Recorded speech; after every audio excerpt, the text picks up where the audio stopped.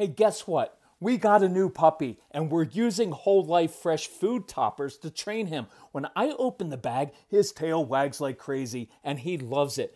You can even add the toppers to your existing kibble. And now you can get 25% off your first order with free shipping over $50. Visit wholelifepet.com and use promo code CALM. Look, with Whole Life Pet, you are feeding your pets human-grade food made in small, fresh batches daily and then freeze-dried to lock in nutrients and freshness. So visit wholelifepet.com and use promo code CALM to get 25% off your first order with free shipping over $50. If you're unsure about what to try, you can fill out the short questionnaire by clicking the red Start Today button on the homepage. It'll ask you a few questions and make custom product recommendations for your pets. So visit wholelifepet.com and use promo code CALM to get 25% off your first order with free shipping over $50.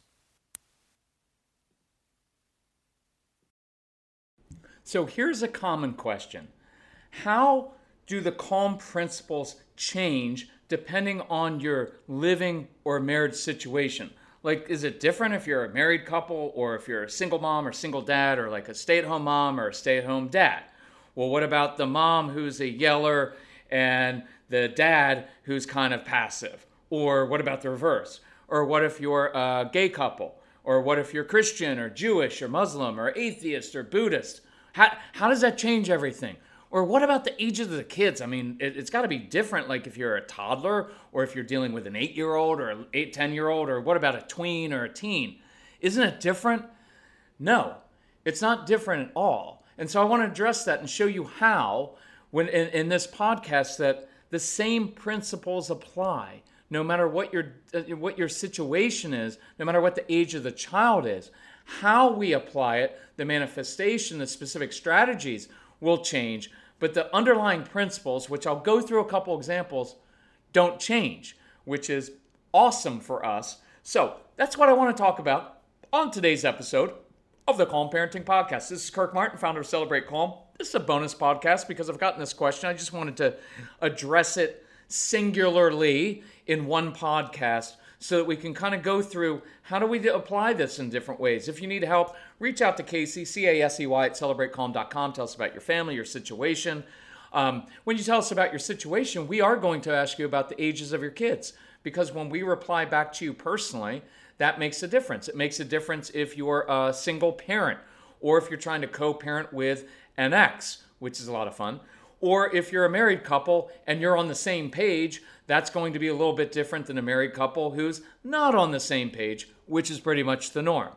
But let me go through this. So if you need help, reach out to us. We're at celebratecalm.com. We've got a lot of specials on all of our resources. Ask Casey about it. He'll put together a custom package within your budget, and we'll help you out. So let's just go through this. So a married couple will have certain advantages because there's two of you, and you pretty much need like 4 for every strong-willed child you have. But there's 2 of you, and that's a nice advantage because when one's tired, the other one can pick up the slack. When one's kind of upset, the other one can be calm.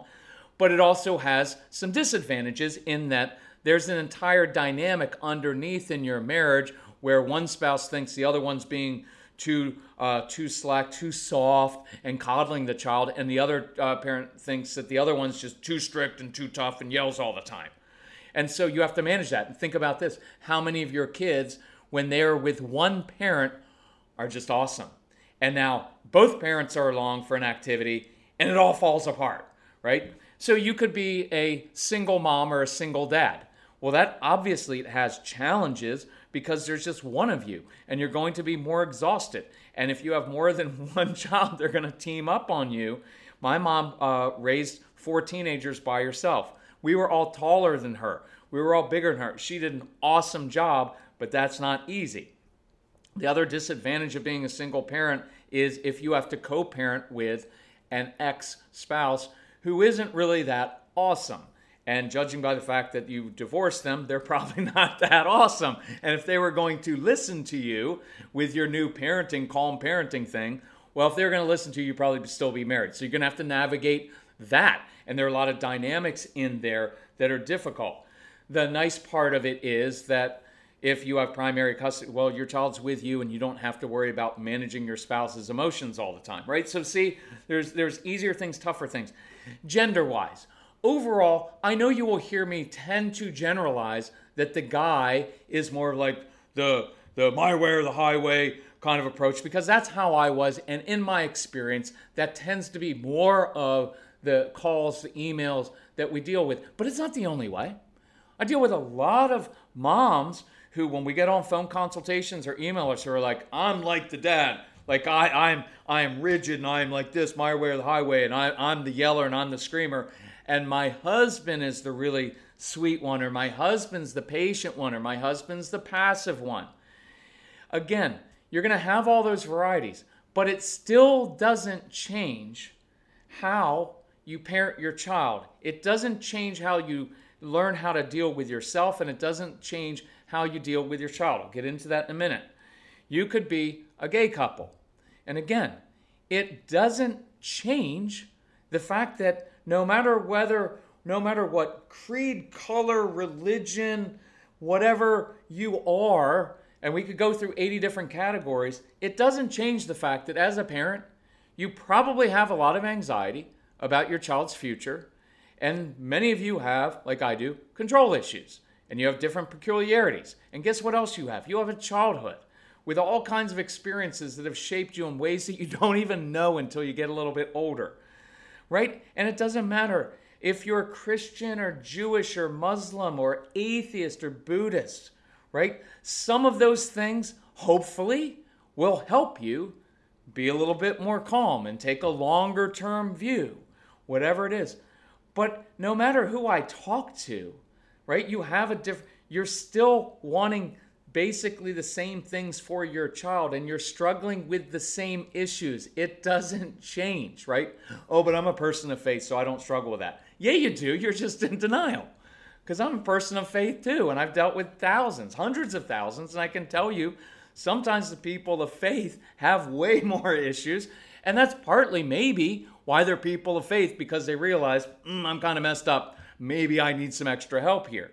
So the point is not to get hung up on all of those things, because, and I don't think any of you are doing this, but I have been at live workshops when people have come up and said, my situation is just really different. Well, the truth is, most of the time, it's not that different. I know you have extra stressors. Some of you have disabled children, or some of you are married to someone, or you yourself has a physical disability or is in chronic pain, or maybe you have an aging parent that is living with you, or grandparents that are struggling with dementia.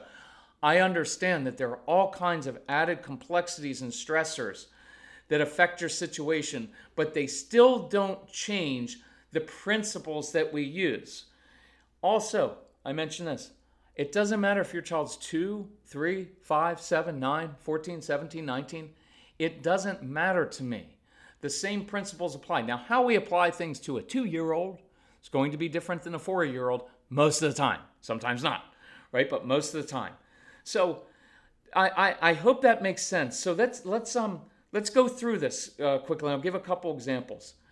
Here are some foundational principles and truths that we work with. Number 1, the only person in life that you can control is yourself. And the quickest way to change your child's behavior is to first control yourself. Look, with a toddler, you can't reason with a 2 or 3-year-old, but they pick up on your tone of voice immediately. When you walk into the room, your toddler often is more sensitive to your tone of voice and your body posture than even a 12 or 15-year-old. Because when you're little like that, you're absorbing everything. They can feel your anxiety. I often will say, your kids know what mood you are in every morning before you know. Because they can hear it in your voice and they can hear it in the tone.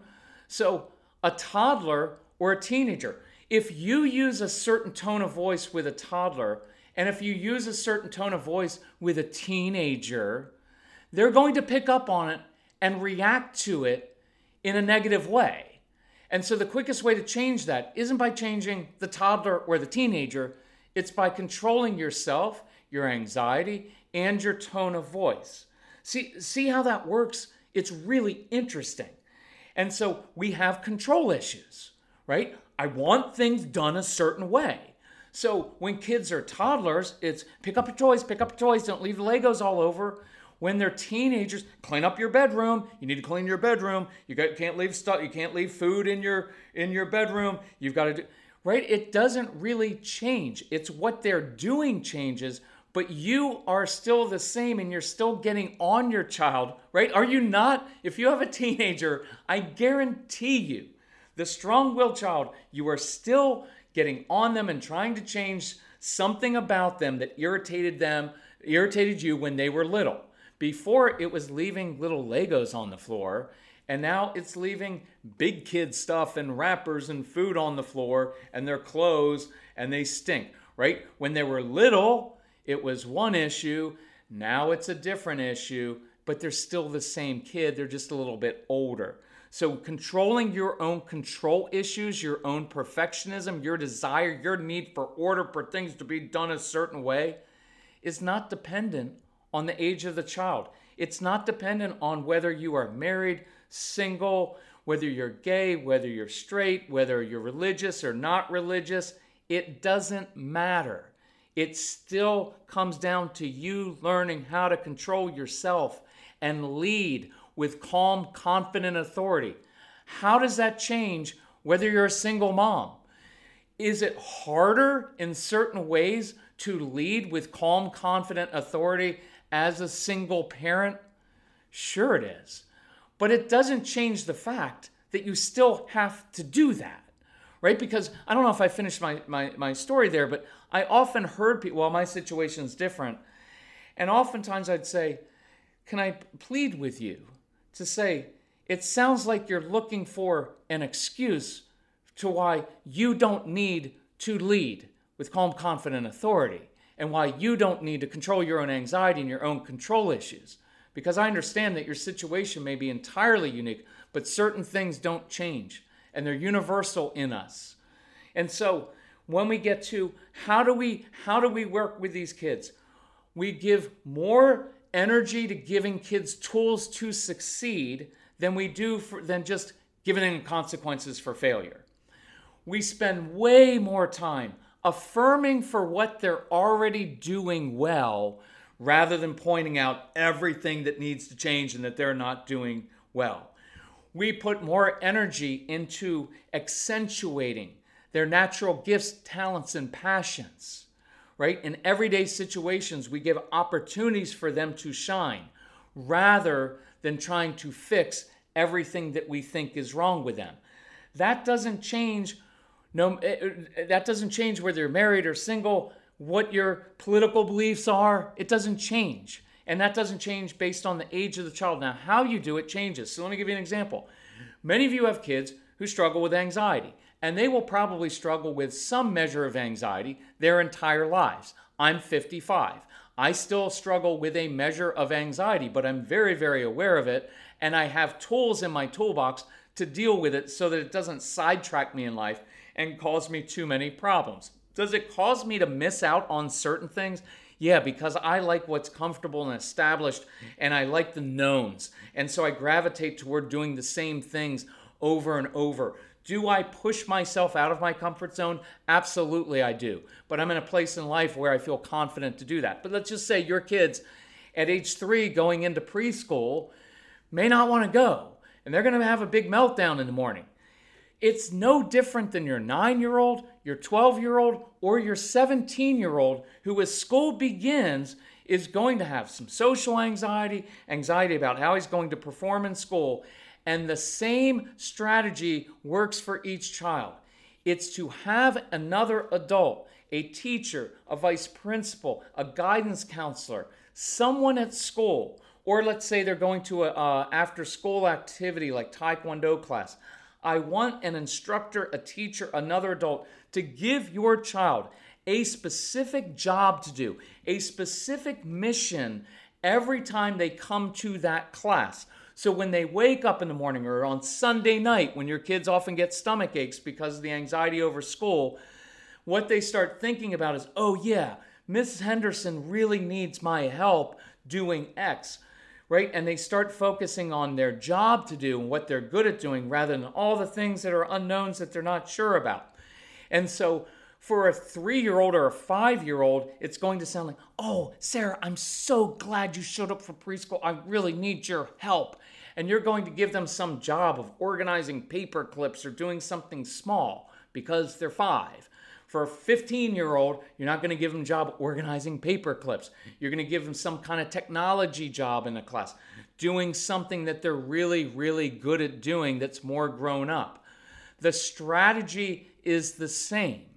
It's just that the application will change a little bit so that it's age appropriate. Look, think about this. Meltdowns. When your 3-year-old, your 5-year-old, your 6-year-old, your 8-year-old has a meltdown, it is freaking both them out and you out. And everything goes to code red in your brain. That is no different than when your teenager or your tween is having a meltdown. In some cases, the teenager may have more advanced language, so to speak, but I wouldn't count on it because your strong-willed kids learn pretty bad words early on. So their meltdown may look and sound a little bit different, although if you step back, you realize it's the same thing because it's coming from fear and anxiety and frustration and feeling overwhelmed. It's the same thing happening. It's just in one case, you're looking at a 4-year-old falling on the ground. And in another case, maybe you're looking at a teenager who is either despondent and shuts down or who is towering over you with his arms or her arms folded, rolling her eyes, looking at you and back-talking you. There's still the same thing happening, and it still requires the same approach. One is that you can't react to that, and you need to be the calm, confident leader that leads them to a calm place rather than getting sucked into all of their drama. That doesn't change. Whether you're married or a single parent, whether you're religious or not, whether you're a gay couple, whether you're a yeller, whether you're passive, it doesn't matter. You still have to stay calm in the moment and be that rock that they can count on so that instead of saying, you need to change your behavior so I can deal with it, you're the one who says, hey, when your world is out of control, mine's not. I can help you with this. And the strategy is still the same. Motion changes emotion. In some cases with little kids, we might do something more physical with them, or we may sit and color. I will tell you, teenage daughters, teenage sons, if everything's tense in your home, sit down and just start coloring and hold a crayon up because teenagers love to color too. And adults love to color. We were just at a birthday party for a friend and it was a little kid place and they brought out crayons and the little things to color in. I immediately went for it. Why? Because I'm a child? No, because it's really, really calming to do. And so the strategies in some cases can be exactly the same for a 4-year-old that they could 14-year-old. Or it could be that the teenager, you're going to have to say, hey, I want to run to the store, hop in the car, you can come help me do an errand. So does that make sense? I don't want us to make excuses for it. I also don't want us to get overwhelmed. I want you to know that no matter what your situation is, no matter what age your child is in, we still have to do the same things as parents and we still give the same tools. What we try to do in our, hopefully in the podcast and definitely in our CDs, the programs, the materials, and the phone consultations, is give you very specific answers and specific strategies that are different for different age groups. Anyway, I hope that makes sense. If you have questions about that, or if you disagree, just email us. Email Casey, Casey at celebratecalm.com, and we'd love to hear from you. We'd love to help you no matter what your situation is. And we do know that there are things, if you're a single parent who's dealing with an ex who's destroying your child's confidence, well, obviously, we have to address that in different ways. But that same thing also, just think about this. It also happens within the context of many marriages, where one of the spouses is hurting the child's confidence by the way that they treat him, right? So anyway, I hope that made sense to you. We are happy to help you. Love to help you. We appreciate you listening and sharing the podcast, and we will talk to you soon.